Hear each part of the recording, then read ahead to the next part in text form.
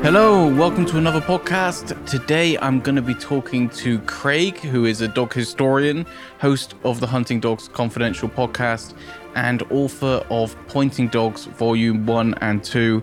And honestly, I have never met anyone as knowledgeable on the history and the background behind so many different gun dog breeds. And I just find Craig to be such a incredible person to listen to.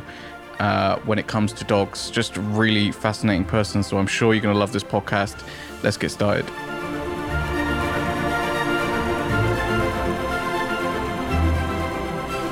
Well, hey, Craig, welcome to the show. Thank you very much. I'm very excited to have you on a guest. I feel like sometimes as a podcast host, I have found this strategy now of listening to a lot of podcasts and stealing guests from other shows.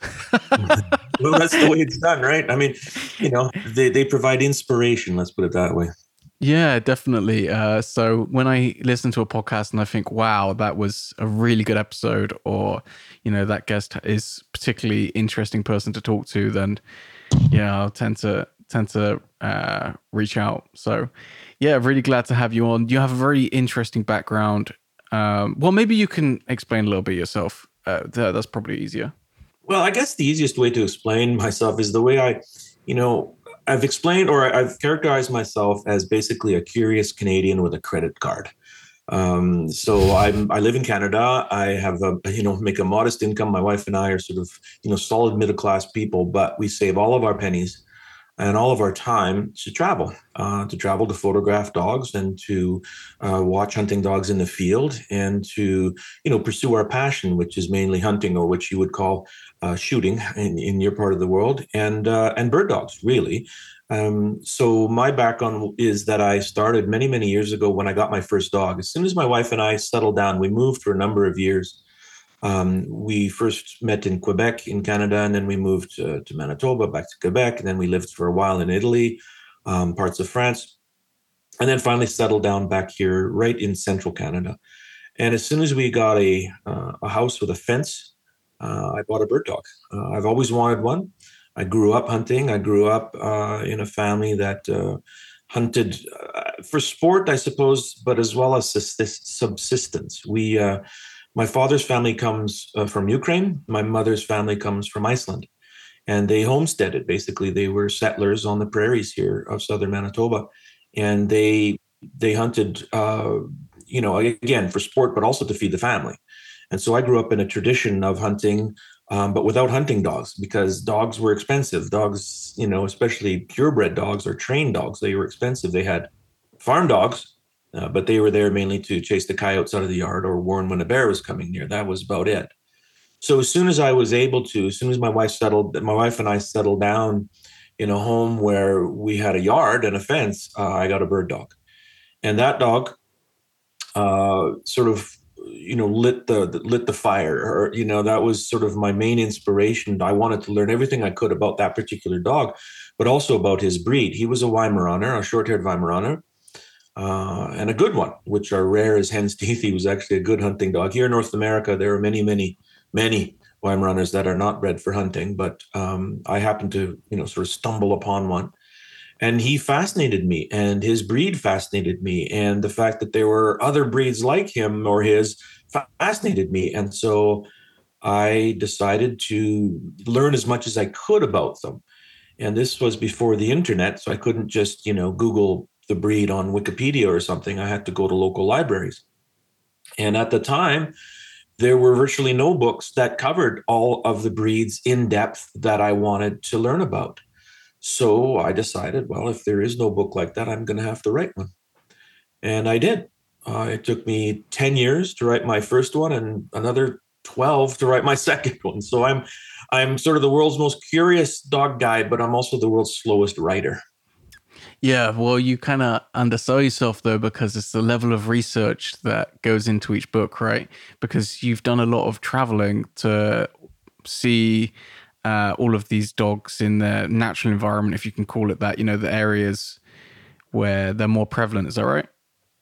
Yeah, as soon as I started my research, what I realized fairly early on was that a lot of the stuff I was coming across, whether it be published by a breed club or in these sort of pseudo dog encyclopedias, were either just the conformation standard of the dog. It should be this high, it should weigh this much, should be this color. And oh, by the way, it comes from noble background in some exotic country. There was very sort of surface level information about these breeds, fairly generic. They were all noble and they were all loyal and they were all good, but there was no specifics about, well, how did they hunt? How fast were they? Did they like water? Did they range out, or were they close working? Did they retrieve naturally? All these sorts of things that I wanted to know. I couldn't find that information. And then in the few sources that did mention these sorts of things, the odd magazine article or occasional book, I realized early on that a lot of them were just copying information from other sources, and a lot of it wasn't particularly accurate.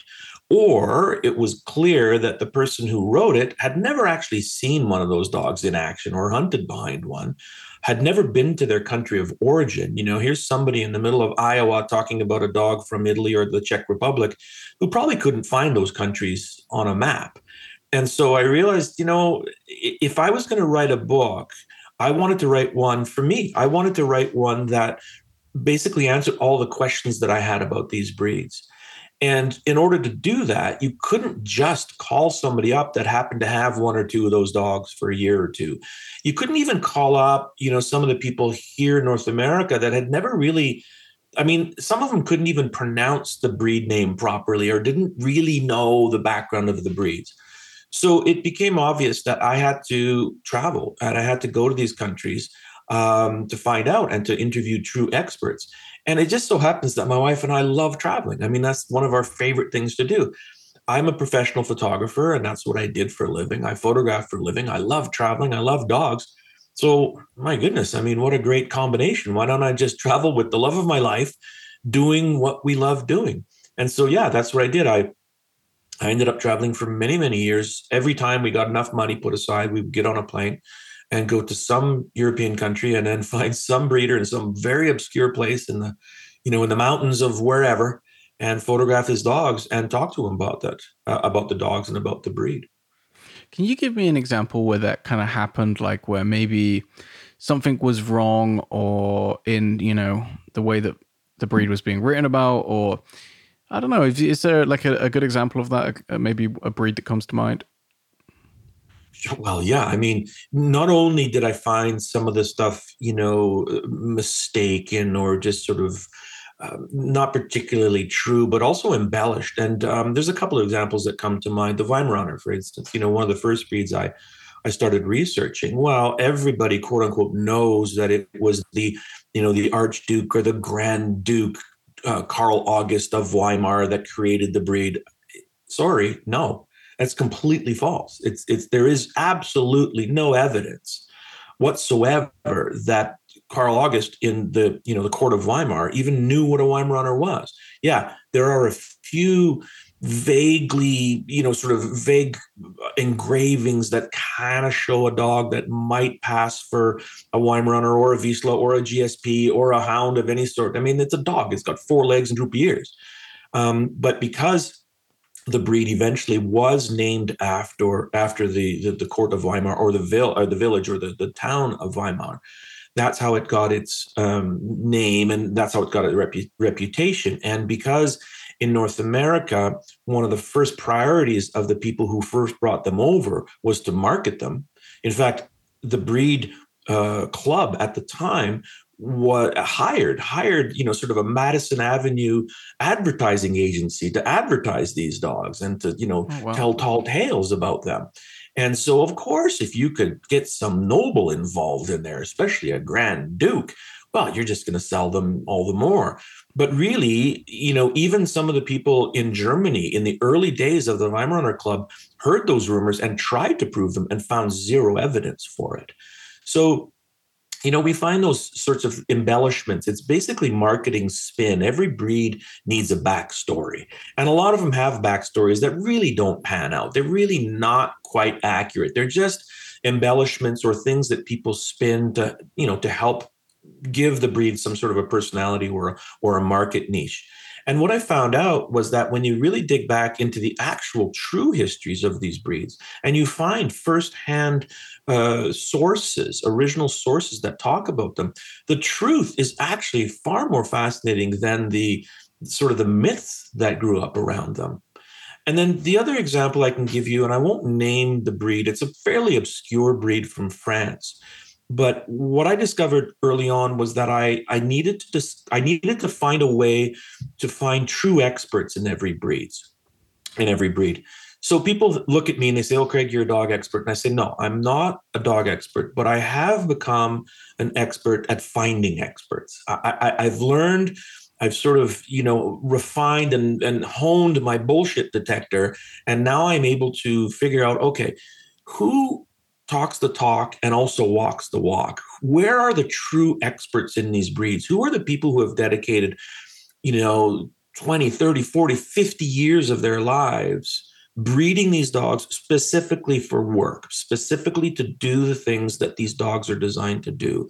And who are the people who only talk the talk and really don't have anything to back it up?"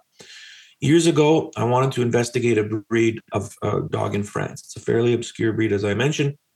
I saw a magazine article, and it featured a fellow who breeds them for work, for hunting. And he's a professional dog trainer, and he had all sorts of awards, and he breeds them, he goes into field trials, and he's well known and well respected in the field trial community. But he's one of the very few in that breed that actually breeds those dogs for work. So before I got a hold of him, I'll just call him Mr. X, I decided I would contact the breed club in France. And so I called up the breed club, and the president of the breed club, a very lovely person, answered the phone, and I started asking questions. And my questions are not, what does the dog look like? I have pictures. I don't need to know, how tall it is. There's a breed standard for that. I want to know about the performance aspect of those dogs. So I asked them questions. I would say, well, listen, are these dogs, do they have a natural affinity for water or for retrieving? Do they range out wide, or do they stay in close? Things like that. And all of the answers were, oh, they're wonderful with children, or they're very calm around the house. They're beautiful dogs. They have a beautiful coat. So I realized, you know what, this person doesn't really know what this breed is in the field. All they do is raise pets. So I said, okay, well, thank you very much for your time. Do you know Mr. X? Because I saw an article about him in a newspaper or in a magazine about these dogs. And the person replied, oh, yes, I know him. And let's just say that we don't get along. We're not on the same wavelength. With that answer, I knew that is exactly the person I need to contact, is Mr. X. That's the wavelength I'm on. And if you don't get along with Mr. X, that tells me that he is one of the hardcore breeders of these dogs as hardcore working dogs. I got a hold of him. I had a conversation with him, and I'm glad to say that to this day, he's a good friend of mine. I've visited him several times. I've seen his dogs in action. They are absolutely unbelievable, world-class dogs that run circles around every other dog in that breed, because the breed is dominated mainly by people who don't work their dogs. So Does that those are a couple of ways that I've sort of found things out, really sort of by trying to cut through the noise, trying to dispel some of the myths, and also I'm a hunter. I write sorry, I write books about hunting dogs for hunters, period. If you want information about them and other aspects, it's available. It's the hunting aspects, the information about their hunting qualities and abilities, that is sorely lacking. And that's where I come in, and that's where my work comes in. does it bother you that there are do the show lines and stuff like that, does that frustrate you? I know, for example, in some breeds, like you look at like Labradors, right? You couldn't have a bigger difference between the working line dog and the show line dog. When you see stuff like that, does that bother you, or are you just not really fussed? It used to bother me a lot more than it does now. I've sort of come to terms with it, because I understand that, number one, dog shows and the entire show industry creates a lot of ripples in the economy. Millions of people around the world really enjoy it as a sport.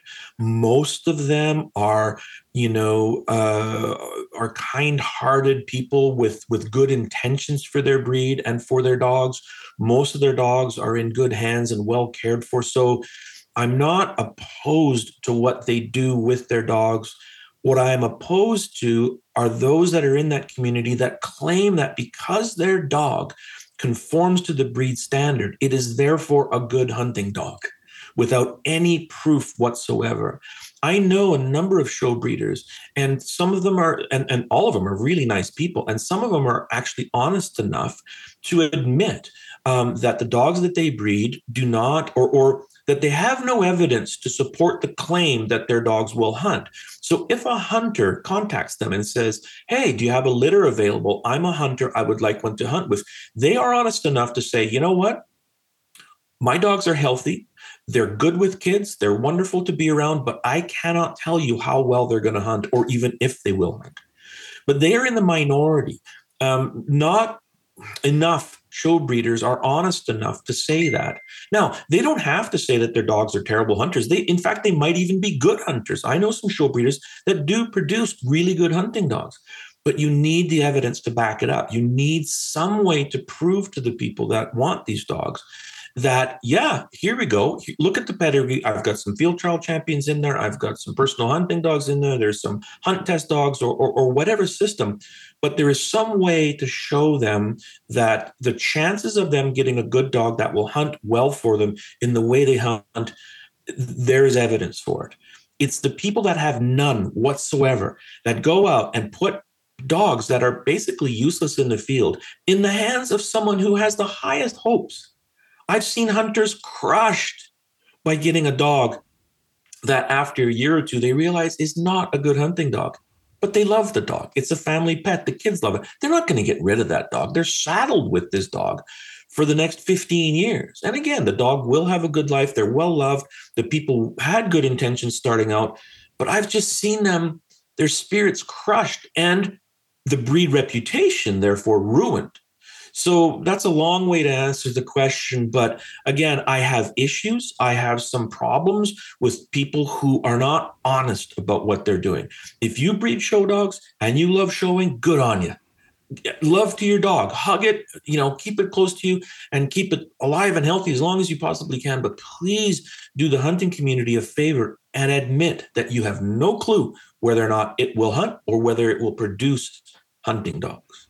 I'm not sure how much of it is dishonesty and how much of it is kind of believing their own hype, because I've had that situation happen to me before where I've been at a workshop and there was a conversation going on about Malinois, and we were talking about various working line Malinois, and a lady kind of butted in and was like, "Well, you should just get a show line Malinois because they have the perfect conformation for work and they will outperform any of these working line dogs." And I just couldn't I can't fathom how that logic works, But I think some people just believe their own hype, They do, and it is based upon, they can cite studies and they could look at, for instance, mechanical, leverage calculations, and they can look at certain things and say, yes, this particular degree of angulation is better than that degree of angulation because physics prove it. And yeah, there are calculations you could do. So in a way, they do have a valid argument by saying if it's built correctly, it will operate correctly. And that is valid for anything. If your car is not built correctly, it's not going to operate correctly. The issue we find is there's two of these issues. And the first one, and the easiest one to understand, I suppose, is that, all right, if we all agree that this particular way is the best way mechanically, what is the best way to test it mechanically?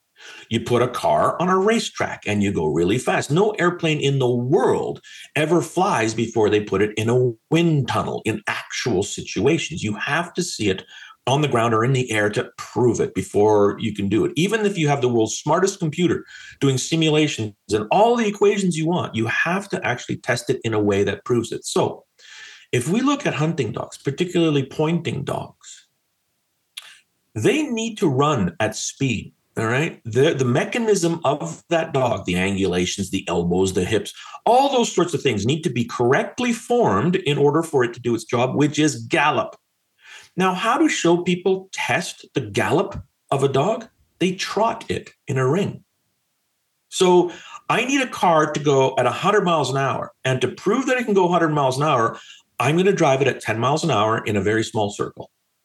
Therefore, it's good for the highway. Okay.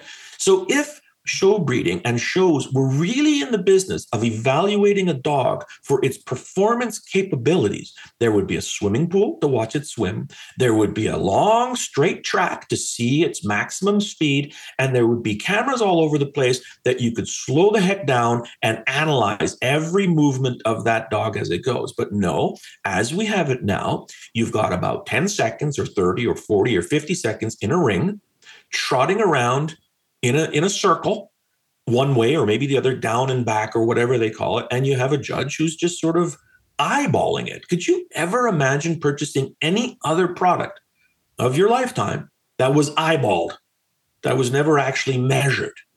All right, it's supposed to be at a certain size. Well, the German system, at every Zucht show, which the breeding show in Germany, there's a wicket. They measure every single dog. They measure it from head to tail. I mean, there's a panel of experts that look at it. In other shows, it's like one guy or one lady just kind of looking at it and eyeballing it. So that's the main flaw in the show argument as far as I see it. And then the other one is a little more subtle, and it takes a little bit more thinking to sort of get to the bottom of it. But what we need to understand is that dogs are completely artificial creatures. They're synthetically created creatures. They do not exist in the way that we know a domestic dog. Well, they're named domestic. Domestic means we created them.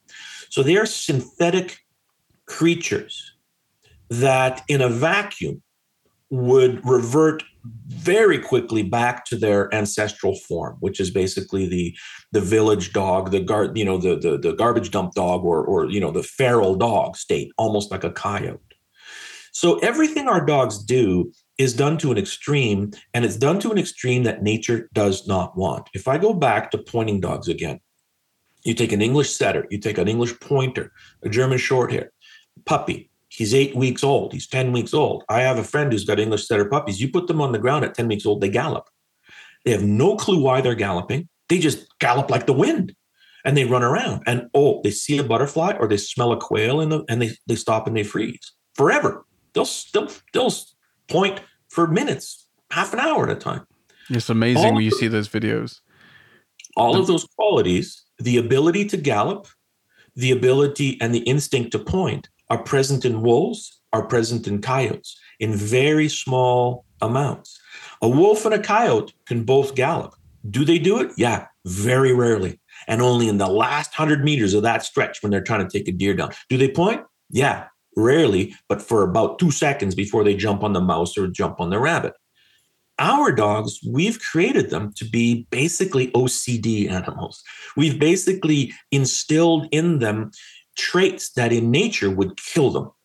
Any wolf that gallops for hours at a time would never survive. Any coyote who points for half an hour would never survive. Now, the only reason those dogs have it is because we keep insisting they have it. If my working dog doesn't gallop, I'm not breeding it. If my working dog doesn't point like a statue forever, I won't breed it. My show dog, if it doesn't gallop forever, I'll breed it because it's pretty. If my show dog doesn't point forever, I'll breed it because look at its conformation. Look at its lovely coat. I'll do it.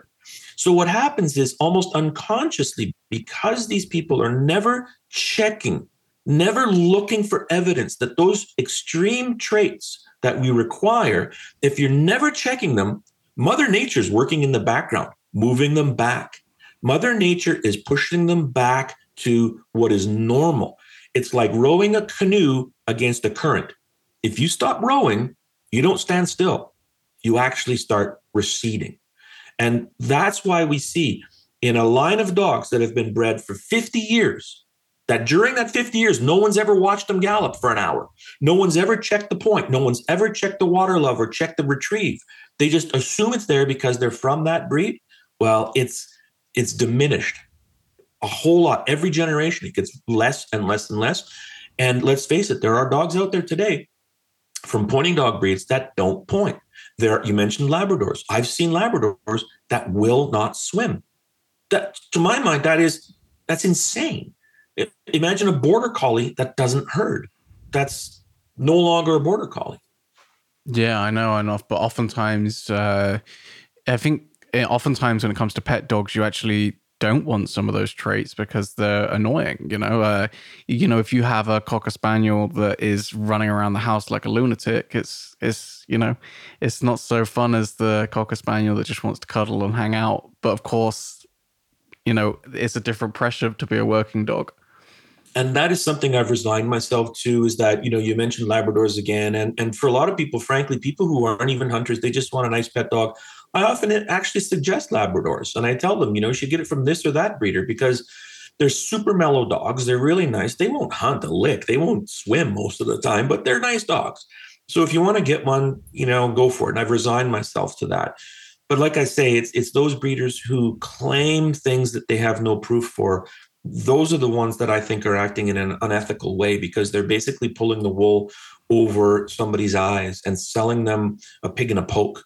But then again, like I say, I know some great breeders of pet animals. And in fact, my sister has a pet dog. It's who knows what breed it is. It's a Heinz 57. It's a mix of everything.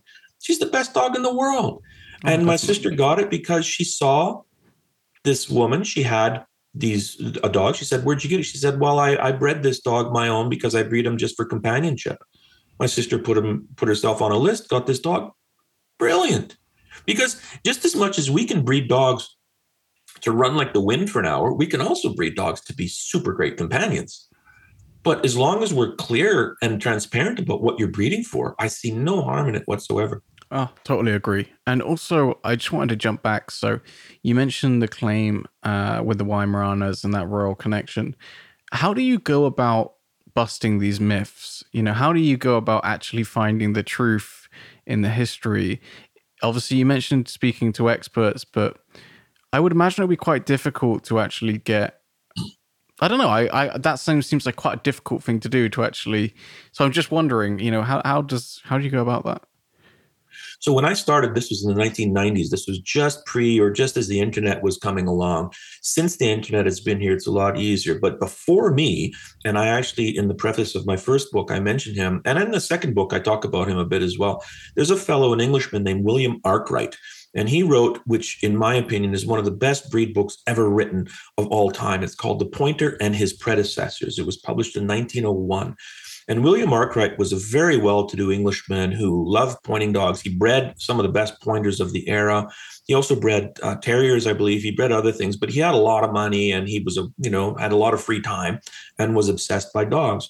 Well, he wanted to get to the bottom of the English pointers history, and so he spent 9 or 10 years traveling to libraries throughout Europe. Again, this is in the late 1800s. So he would have taken a ship across the channel. He would have gotten on, horse-drawn carts or the odd train.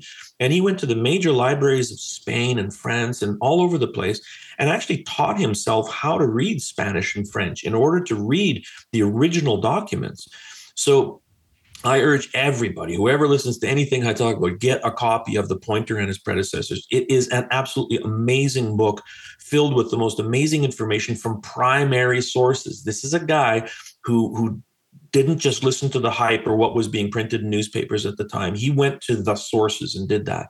So he was a big inspiration for me. When I discovered his book, I thought, oh my God, this is the Rosetta Stone of how to do this. Another fellow is a guy named Jean Castagne. He's a Frenchman, and he wrote a book called Les Chiens d'Arrêt. It's not published in English. Les Chiens d'Arrêt just means pointing dogs. He wrote it when he was 90 in 1960. So he was alive, he was a young man or a young boy when Arkwright wrote his book. And Castagne wrote about all of the different pointing breeds because he happened to live in France, wrote for some of the major outdoor magazines, and was active in shows and field trials in an area of France where every breed available was there, And so he saw them firsthand, and he wrote one of the best books that covers all the breeds. So I relied heavily on Arkwright and Castaigne and others like them that wrote these books that are obscure. You have to find them on eBay or whatnot at first. Then the internet comes along and I start Googling. And oh my goodness, you start finding more and more and more. And then the next sort of thing, not just with the internet and Wikipedia and magazine articles and things like that, and books that I could order on eBay, national libraries started publishing their entire archives. They would scan them with optical character recognition software and publish. The National Library of France has like hundreds of millions of documents online for free that you can consult. So when Arkwright was active, when Castaigne was active, there were weekly and monthly newspapers about field trials and pointing dogs and hunting dogs published every week for 50 years in France. Well, every single issue of some of those magazines is now available online for free. So I've been down rabbit holes that have taken, oh my God, my wife would knock on my office door. She'd go, honey, it's 4 a.m. I'm like, what? 4 a.m. You've been in here for 73 hours. And I'd be like, oh my God, I found another library. I found another source of information. And that's basically how I did it. Was I just spent inordinate amount of time on my computer or reading books and finding these old magazines and just reading them.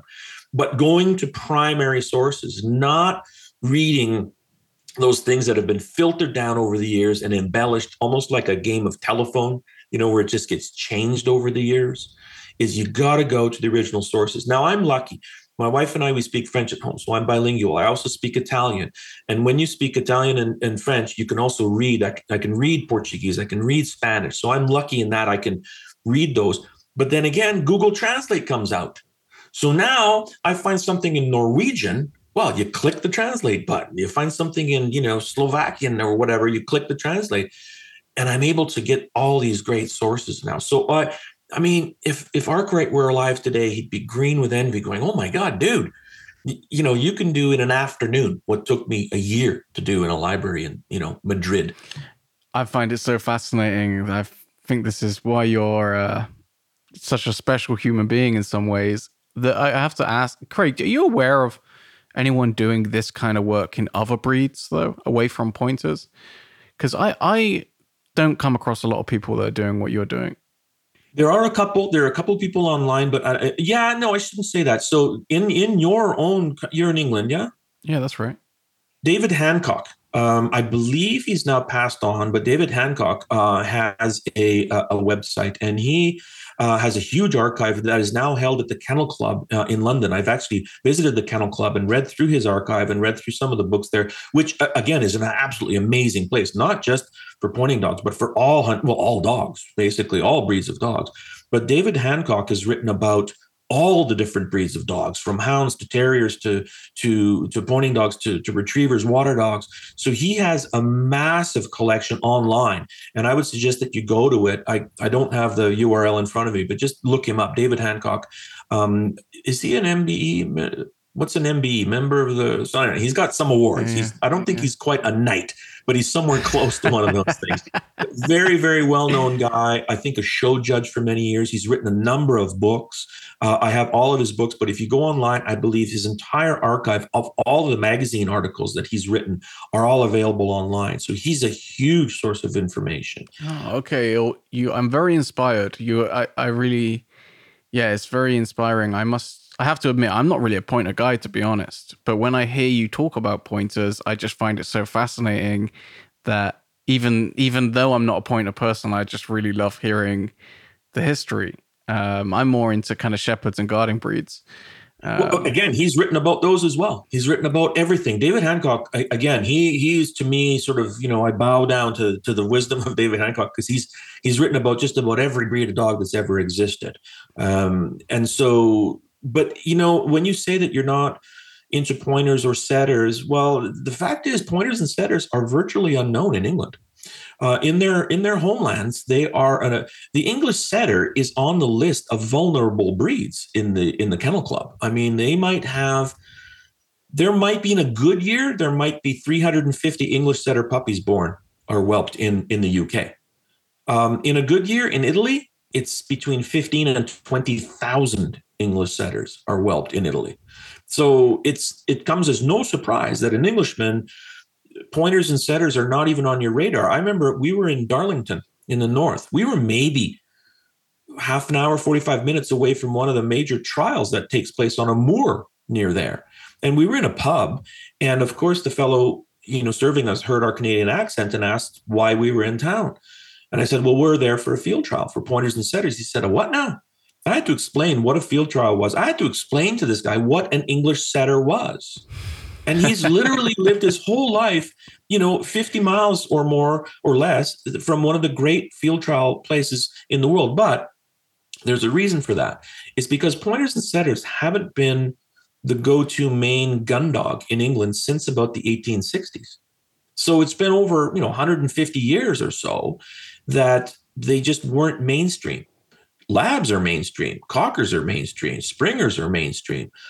Even breeds like, Hungarian Vizslas and GSPs and Weimaraners, there are way more of those dogs than there are pointers and setters in England. But the pointer and setter community in the UK is fantastic. I had probably the best time. It was probably one of the most remarkable trips that my wife and I have ever taken to watch dogs, was to go and watch field trials on the moors of northern England. It blew my mind. It absolutely blew my mind, because I realized after several days of hanging out with these people that they were completely unknown. It's like this roving band. They start with trials in the south and they move to the north, and it's mainly the same people, a few hundred of them, not even, that sort of travel around and they trial their dogs. They all know each other. They've all been around for years and years.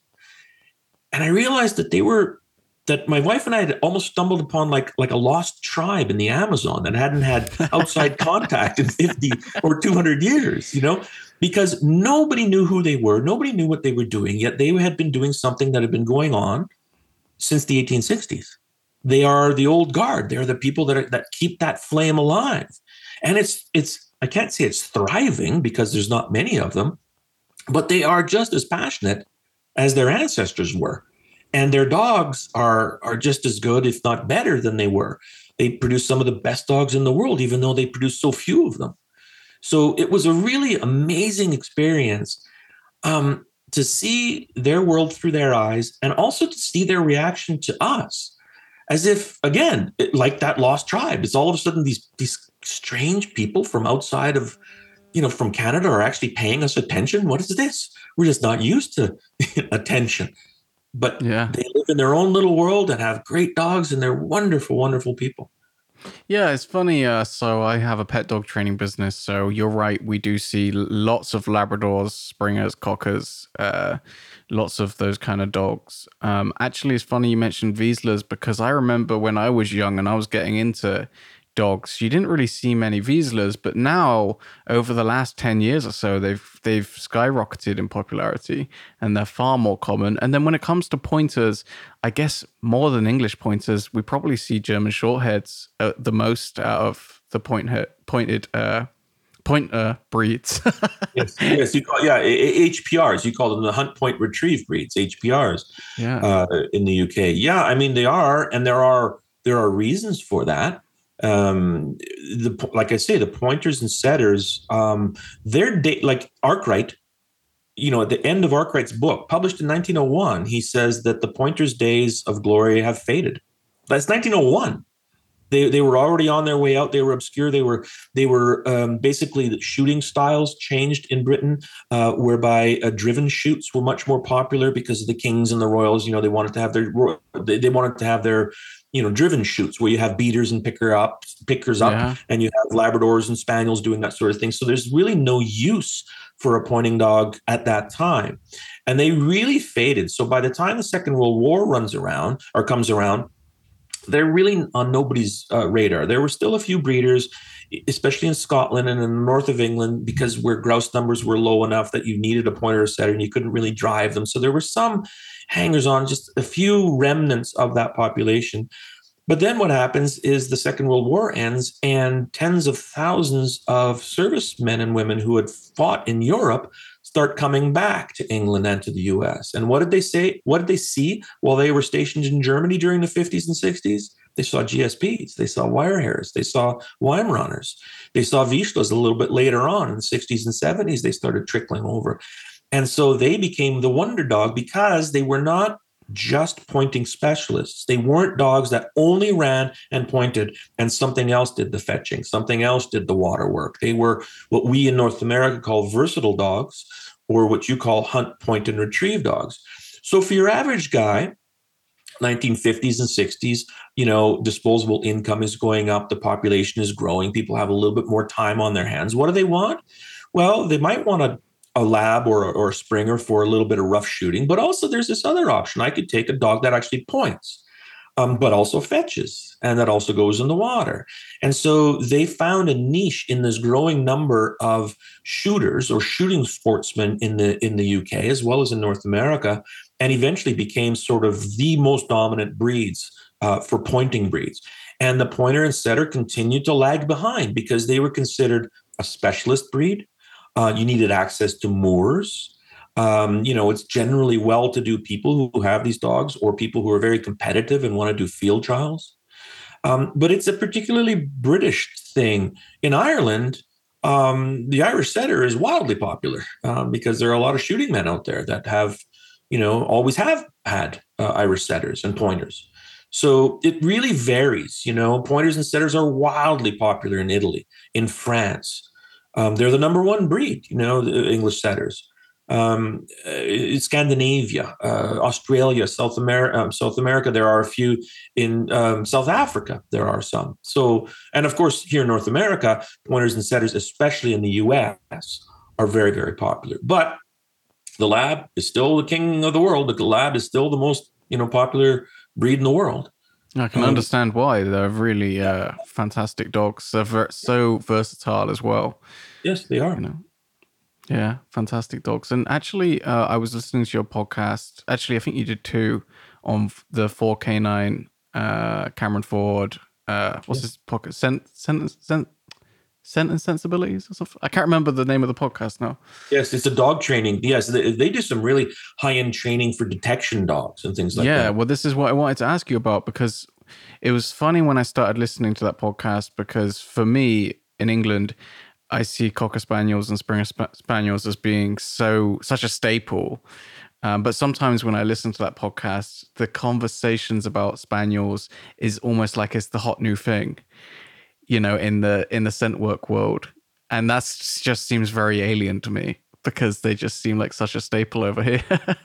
Yeah, well, the scent world is a different type of a world, and their roots go back to the Malinois. Their roots go back to the German Shepherd. Their roots go back to the guarding and herding dogs, simply because the people who were doing the detecting were people who were invested with authority, policemen, military, things like that. And so what dogs were they working with? They were working with guard dogs, because part of their job was, prison work and, prisoner of war camps and things like that. So you needed the big, vicious type dogs that were scary.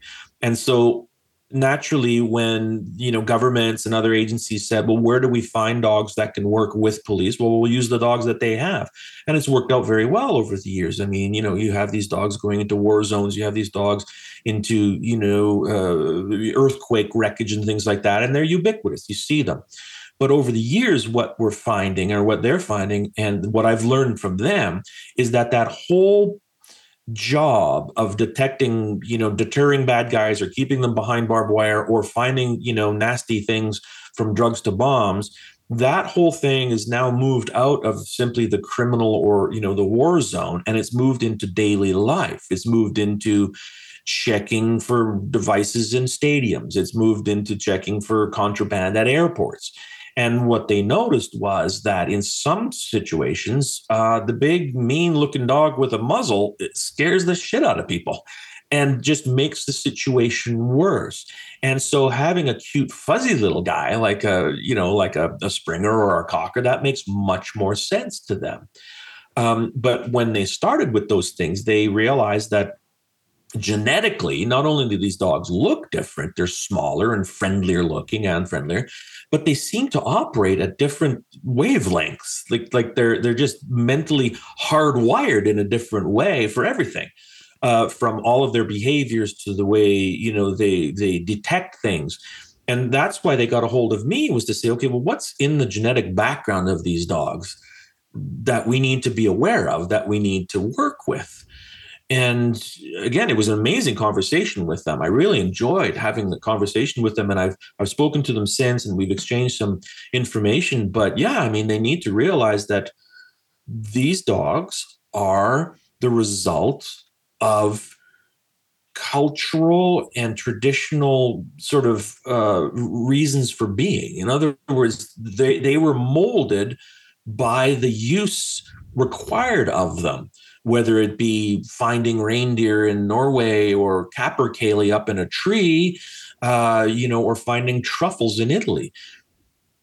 I've always said this, that a dog breed is basically a four-legged idea that's been agreed upon by a group of people who share that idea.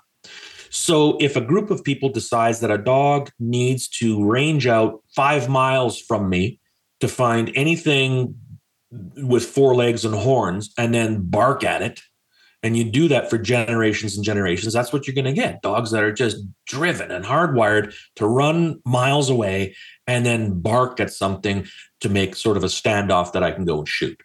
If you then decide, well, no, I need a dog that stays within 10 feet and digs at the ground every time it smells a truffle, well, guess what? You're going to have a bunch of dogs that never go more than 10 feet and that are always sniffing for things. And so they needed to understand that the cocker is hardwired and the Springer is hardwired to basically move at 100 miles an hour unless they're sleeping, and to find things. And once it finds those things, to lunge at them, to become extremely excited, which may be the opposite. Maybe you want a dog that when it smells something, it sits or lays down. Well, a setter or a border collie might be a little better for that because that's what they do. You might want something that uses its eyes much more than it uses its nose. Well, you might want a sight hound.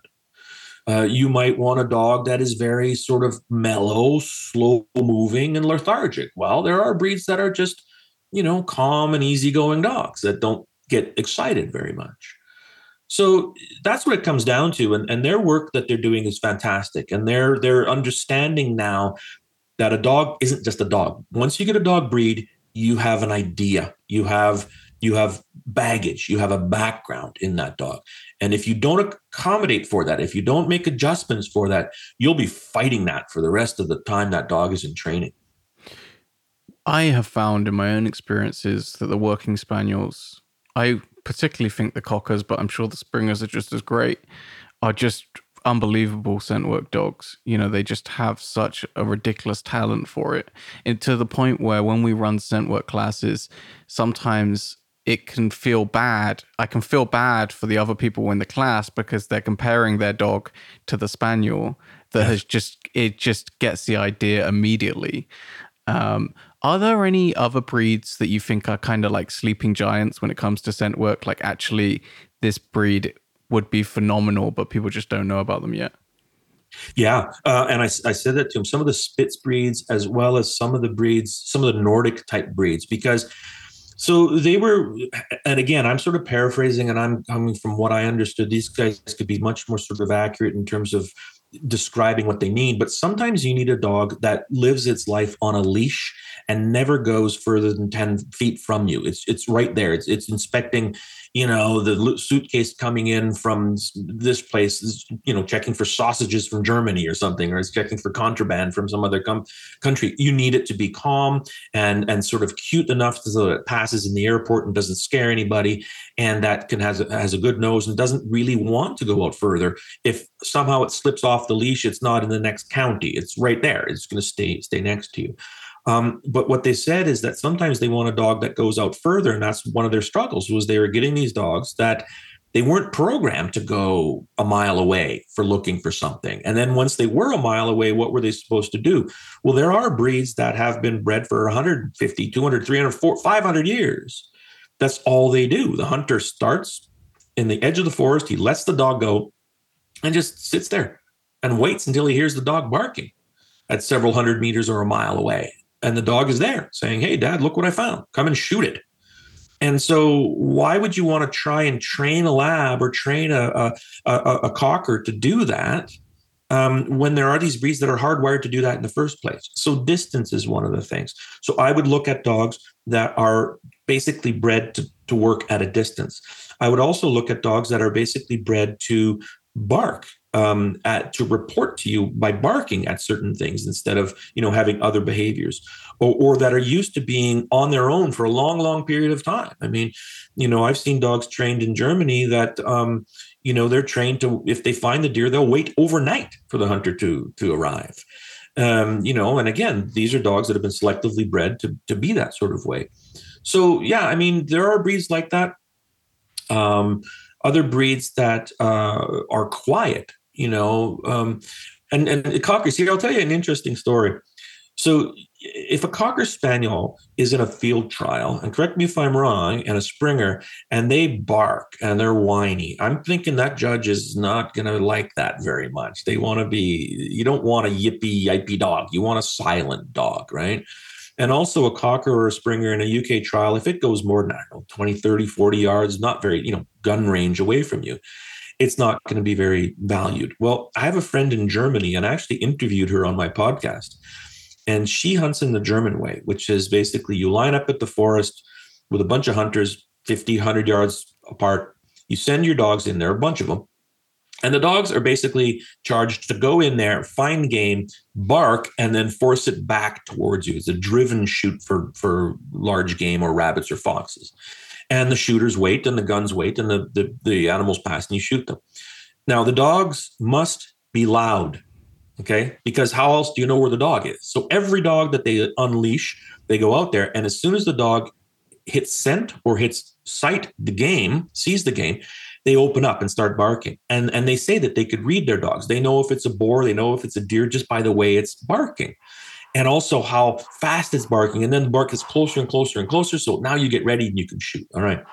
She happened to get a Cocker Spaniel one day, an English Cocker, and loved it. She trained that dog to do that, and since then started breeding Cockers. She now has Cockers. She has a line of Cocker Spaniels that range out up to a mile and are loud on sight and on scent. The complete polar opposite to what a Cocker should be doing in England.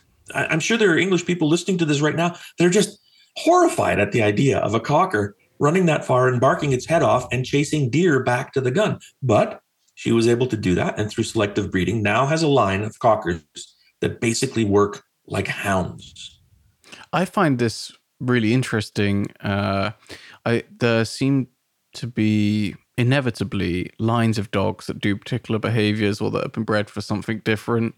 And I think that there are a lot of people that are very traditionalist and they hate the idea of change in breeds. And also something I've seen as well, Craig, you've probably come across it too, is people kind of creating their own breeds, yes, where they're kind of crossing things together or breeding for a particular purpose. What are your thoughts on that? Are you someone that's more traditionalist? Does that bother you, or what are your thoughts? My overriding philosophy about dogs is that if you have a dog, I'm talking about individual dogs, and you go and do your activity, whether it be, a field trial or hunting or whatever, herding or whatever you do, if you engage in that activity with your dog and you have a smile on your face on the way home, that's a good dog. I don't care what breed it is, what you've done, what the cross, I don't care. If you're smiling, if your dog makes you smile, because that's basically its function on earth, is to please us, to make us smile, and to give us a greater sense of connection to the natural world. That's what dogs exist for. If they're doing that, then good on you. Now, should certain breeds be kept in their traditional roles? Yes, if they are used in their traditional roles. There's a reason that pointers should be the way a pointer should be, and a lab should be the way a lab should be, and a cocker should act like a cocker. Context. Again, I was amazed when I was at a field trial in England because none of the dogs barked. Even when they were in the car, it was silent, and so were the handlers. I found that English field trials were very English. Everybody was quite reserved. Their dogs were quite reserved. They were clearly in love with their dogs. But they were very, very English. You go to the States and it's nothing but a bunch of people howling and singing and whistling, and the dogs are barking. It's a whole other world. So that same breed, a pointer in America, looks differently, acts differently than that same breed in England because it's a cultural thing. So for my friend in Germany to do that with a cocker, again, there's probably cocker breeders rolling in their grave right now hearing that. Well, in her context, I'm thinking, good on you. That's just perfectly fine. Now, don't go back to England and tell them that this is the way it should be. It shouldn't be that way. So I'm a traditionalist, yes, when it is in that traditional context. Once it's out of that context, any adaptation that you need to make to that creature, I think game on. It's fine. Because at the end of the day, your goal is to have that dog perform in a way that pleases you and that pleases and that performs the function that it was put on this earth to perform. Whether that's just being in your lap and making you happy with the kids, or whether that be, digging up truffles. It doesn't really matter as long as they're doing their thing. Now, in terms of crossbreeding and making their own breeds, there is, of course, a huge pushback on anybody who breeds outside of the breed. Stud books were closed in the Victorian era in the same way that royal families were closed in the Victorian era or before then. The idea was that the purer the blood, the better it was. We now know with genetic research, we now understand the consequences of inbreeding and too close breeding and closed gene pools. The problem is that our current canine system that we have with kennel clubs is based on the old idea. And the old Victorians who set up our kennel clubs didn't set up a plan B because they didn't think one was necessary. There was no discussion as to, okay, if we keep breeding them in and in and in and in, what happens if we hit a brick wall? They didn't think they would ever hit a brick wall. They just thought, well, we would just keep them even purer. They'll get better. Now we know we're hitting brick walls. And in certain countries, France, Germany, and other places, there are mechanisms within their kennel clubs that you could say, look, we've got this absolutely tiny population of dogs that are so inbred, we absolutely require blood from another breed, a closely related breed. Ireland did it with the Irish red and white setter, breeding red setters into Irish red and white setters, which are arguably the same breed anyway. They did it with great success, although there is still to this day pushback from some of the purists. But the Irish Kennel Club have done an absolutely astounding job in terms of breeding this breed, which was on the brink, which was basically extinct, and bringing it back now to a very high level of competition and very high level of a hunting dog. In Germany, there are mechanisms whereby you can, open your stud book for temporary, limited period of time, insert some genes from others, and then test them and go back. France has a similar system. Now, these are the official systems. What people need to realize is that there always has been unofficial systems. People have been crossbreeding since day one. It's still going on to this day. It's done by the light of the moon. Nobody admits it. But in certain countries, if you get enough wine into the belly of the breeder, they'll actually show you the real pedigree. And they'll show you exactly what's in the background of that dog. And it might surprise a lot of people. It's the same as when you do what's that 23andMe, when you do your ancestry test and realize that great grandma might not have actually been great grandma. It might have been, the neighbor. No breed is pure. The whole idea of purity is kind of a myth that we're based on. And yeah, nowadays people are trying to make their own breeds and their own designer breeds, but the glorious golden age of creating breeds, or Gundog breeds specifically, or pure breeds, is kind of gone. We may go forward now with hybrids. I think that might be something in the future whereby some dog breeders or some part of the dog world moves towards the horse world, whereby you can have a quarter blood, you can have a half blood, 3/4 blood, you can have certain quote unquote strains or lines of horses that people know exactly what's in them. They're not pure, but they're not a thoroughbred, but they are, a blood horse. We might find that with dogs. Who knows? All I know is that the power of the kennel clubs and the influence of the old Victorian system is waning. It's waning because we have access to more information nowadays.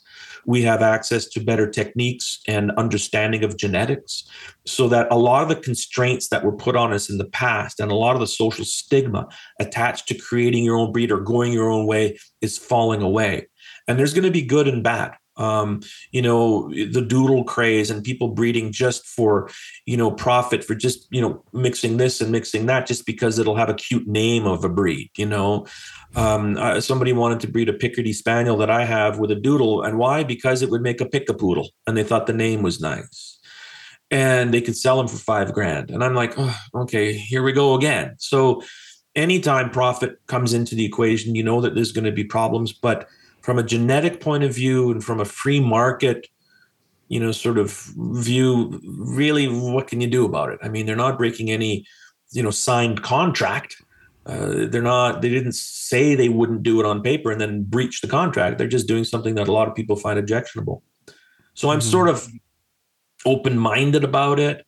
But I also need to remind people who are doing it that with our increased knowledge of genetics and our modern approach to dog breeding, we also no longer use some of the tools or face some of the challenges that the people who created our breeds did 150 years ago. 150 years ago, trainers didn't train their dog until they were about a year old. Why? Because half their kennel they knew was going to die. More than half, sometimes the entire kennel. When parvo and distemper would visit, they would say, we're waiting for the disease to visit the kennel. We're not going to do anything, because they knew full well there was nothing they could do about it. There were no vaccines. There were no medications at that time. Every breeder who was doing any type of volume knew that sometimes they would walk into their kennel and half their dogs or more would be dead or dying. So then the survivors they would do. So we no longer have that. Every dog in every litter is going to survive statistically. We lose very few puppies. So we don't have to deal with that. And on the other hand, when they had a lot survived, they killed a lot of dogs. That's the basic truth of dog breeding and how we got here.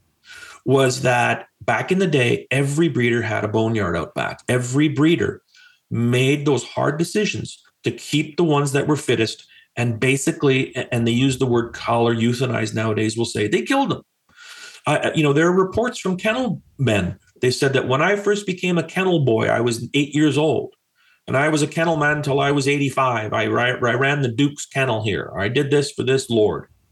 And my first job as a kennel boy was the kennel man would tell me, okay, here's a dozen dogs. You take them down to the creek and you shoot them all.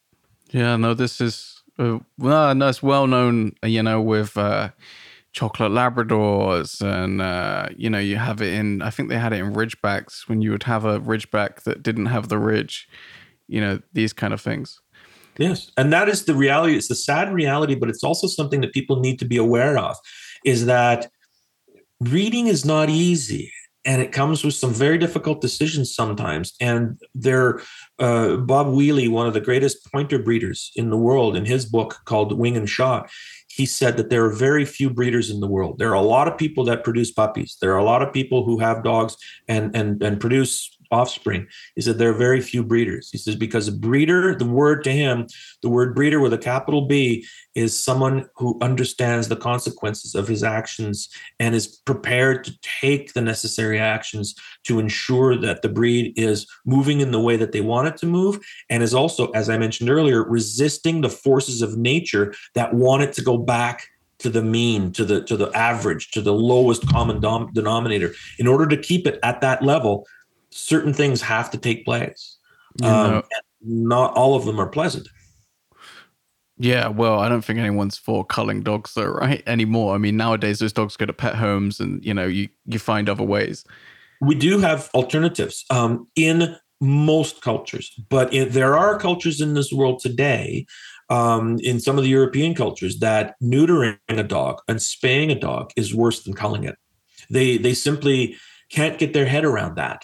We place them with pet homes. If I'm not a breeder, it's one of the reasons I'm not a breeder is I don't want to have to deal with the puppies and all that sort of thing. But if I were a breeder, yeah, I mean, I'm in charge of that dog for its entire life, no matter what happens at its house or at its home. And yes, I would spay and neuter them and place them in pet homes. I've helped friends who are breeders place them in pet homes because the dog had a genetic condition or was, this way or that way, had bad hips or whatever. I've helped do it. So we have alternatives to it.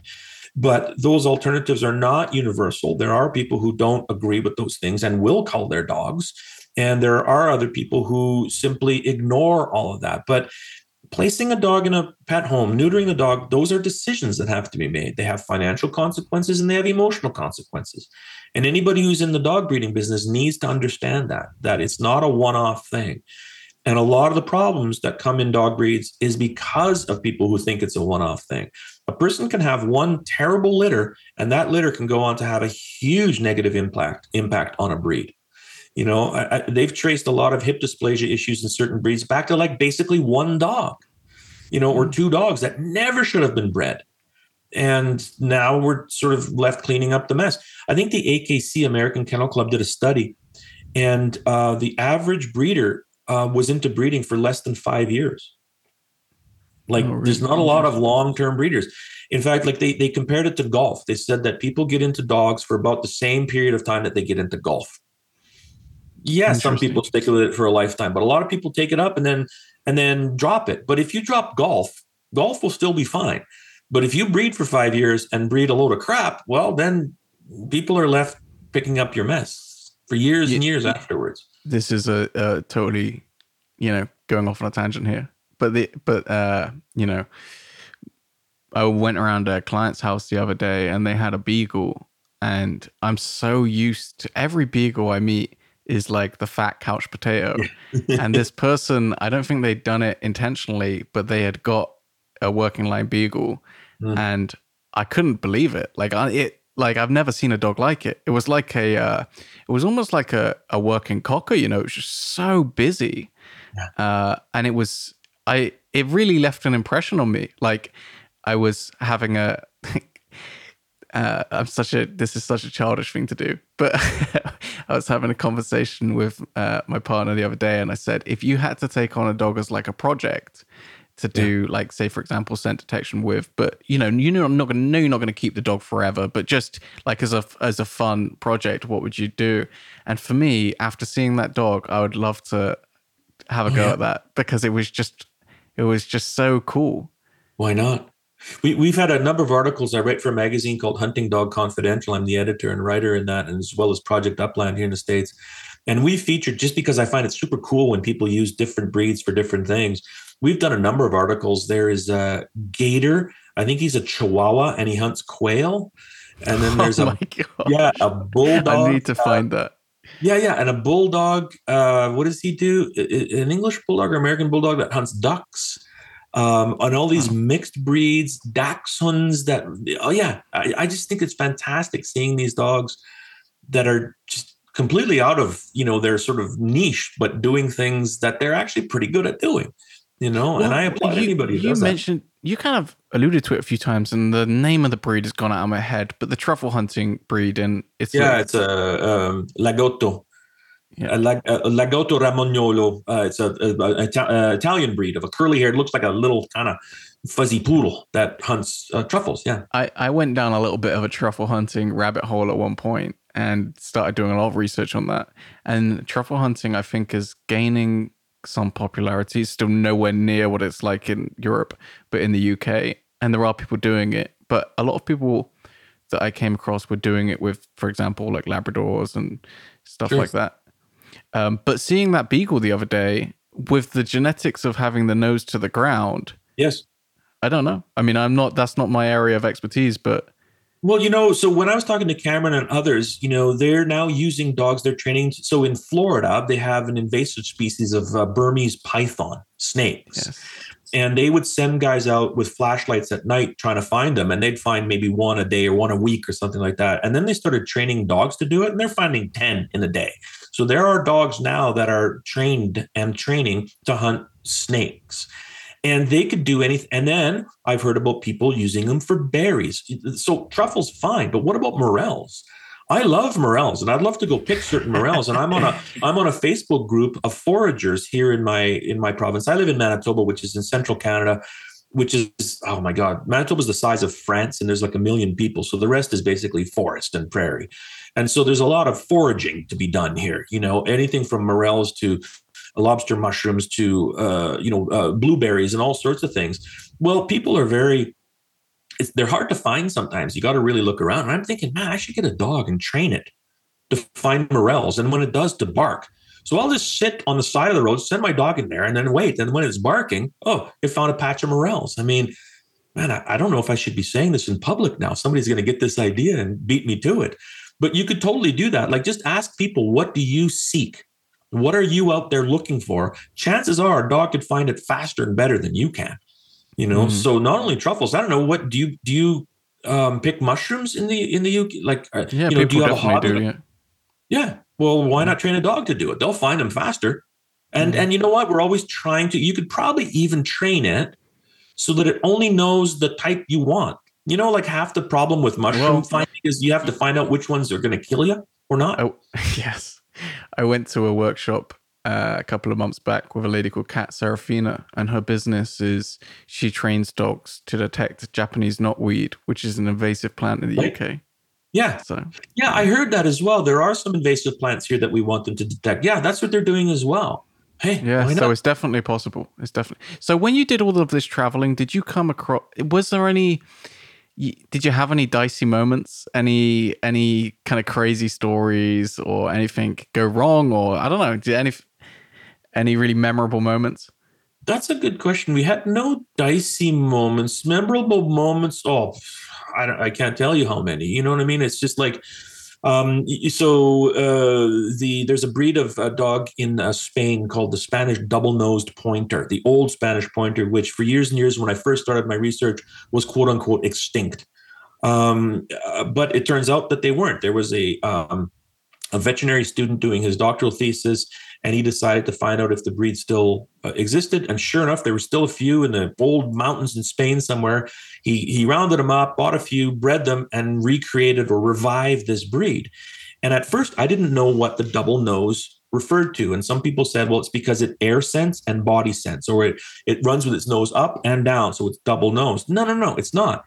It basically has a double nose. It's got a cleft lip, and its nose looks like the end of a double-barreled shotgun. I think I've seen this. Yeah. Yeah. And so I didn't think they existed, but then the internet comes along, and sure enough, I found this veterinary student, and he shows me some pictures, and I was amazed. We go to Spain, and I'd only seen pictures, and we drive up to this guy's driveway, and he opens the door of his kennel, and 4 or 5 of these double-nosed pointers. And I wish there was a camera to get the reaction on my wife and my face, because it was at first you're like, what the fuck? Like this is the most bizarre looking creature I'd ever seen. But within about 2 minutes after they cuddled up to us and we're patting them, we're looking at each other going, these are the cutest dogs I've ever, like it went from shock to awe after a while. And then they lived in the Pyrenees Mountains, where basically all pointing dogs trace to. And we went and hunted with these dogs in the Pyrenees Mountains. And I thought, Lisa, we've just stepped into a time machine. We're 500 years ago hunting like they used to. The only thing is they have guns instead of crossbows, but it was like a time machine. And other situations like that where it just seemed like we were in a different era, just went back in time to see these things. Dicey moments, no, not really. There were some dogs that, what dogs were they? I think one breeder of Drahthaars in Germany. Oh no, it was Weimaraners in Austria. This female dog, like they're allowed in pubs and outdoor cafes and things like that. And I'm sitting there with my friend, and he's got 2 dogs. And he was a pharmacist, and he also uses them to hunt, but also to protect his pharmacy. So they're super protection type dogs. And we're just having a beer in the afternoon, and one of his dogs she comes up to me and puts her head on my lap, and he looks at me and goes, yeah, I wouldn't pat her if I were you. You might just want to freeze until I get her collar on her. And so he did, and he moves her away and puts her in a down position. But basically, she was about to kill me. She was about to sort of have at me. She was just kind of suspicious of me and maybe my language or my body language or something like that. And what I thought was this dog was, she wanted to cuddle. She put her head on my lap and was looking at me with these little puppy dog eyes. And he's like, yeah, no, don't be doing that. So we learned early on that in Germany, especially, we never patted a dog unless you asked the owner, can I pat your dog? And if they say, yeah, they were fine. But a lot of times they would say, yeah, maybe not. I have a similar story, actually, because I work with a lot of dogs that are aggressive to people. And when we if I go and do a house visit, I always say to the person, I put the dog in another room or have them on lead, but you want to have some kind of safety measure there. And I thought it went without saying, but clearly not. So I went around this person's house and they had the dog on lead, except they just walked straight up to me with an Anatolian Shepherd, massive dog. So the lead was kind of useless when she just walked straight towards me. And then the dog is literally got his nose in my groin growling. Yeah. And I like... Yeah, it's a little... Thankfully, I managed to get out of that situation without being bitten. But that was a close call for me as well. So yeah, I know the feeling. When we were in Germany, after we were in Germany, we went to the Czech Republic and we visited the club for the Český Koshyk. And a Český Koshyk looks exactly like a German wire-haired pointer. Not exactly. I mean, there are differences, but from a distance, they look like a German wire-hair. And we had been around German wire-hairs, Drahthaars for weeks by that point. And then we were in Czech Republic, and the club invited us for a meeting at their clubhouse. And we pull up into the driveway, and there's probably 25 of these dogs all standing there, none of them on leash. And we didn't get out of the car. We rolled down the window and said, is this going to be okay? And they were quite confused because the Koshyk is the complete opposite. They were all just a bunch of snuggle bunnies. They were all great, but they looked like Drahthaars that we were used to not patting. But they said, yeah. And so the breeds are very similar in looks and in performance aspects. But in terms of temperament, the Koshyks were like fantastic. They weren't even on lead. We could pat we didn't have to ask for permission. Whereas in Germany, we asked for permission because that's how they were selected, especially the Weimaraners. The Weimaraners are tested for a very strong protective instinct. And so you want to make sure you're asking for permission. Oh, so interesting. I don't think of Weimaraners as being having guardian instincts like that. So yeah, that's good. Oh, if they will not be bred in Germany if they don't. Like that, that is a deal breaker. Everywhere else in the world, we don't want that. And I had Weimaraners, and none of them showed any sort of untoward protective instinct. But I guarantee you, if somebody came at me and I had my Weims with me, it would have been a mess. Like, whereas my French dogs, I have French dogs now. Nah, they if somebody wants to come into the house, they'd show them the way in and just sit there on the sofa and having a glass of wine and a cigarette or something. They would just. This is why it's so important to choose the dog that fits your lifestyle, right? Exactly. So where can people find out more about what you do then, Craig? The easiest way is my website, Dog Willing, D-O-G Willing, W-I-L-L-I-N-G, all one word, dogwilling.ca, because I'm in Canada. And that will get you links to everywhere, to my books, to my articles, videos, photographs, all that sort of stuff. Ah, fantastic. So thanks for sharing so many cool stories and joining me on the podcast. Really appreciate it. Thank you very much. And make sure to give me an update on your beagle adventures. I think you should get one. And I think you should train it to detect certain types of mushrooms or other, goodies in the forest that you want to harvest. I think that would be a great idea. Okay, I will do. Well, I hope you enjoyed that podcast. I would really appreciate it if you would take a minute to leave a review on whatever podcast app you listen to this on, whether that's Spotify, Apple, or any other podcast app, or just share this podcast with a friend or on Instagram or Facebook. That would really help more people to discover the podcast, and I would massively appreciate it. See you in the next episode.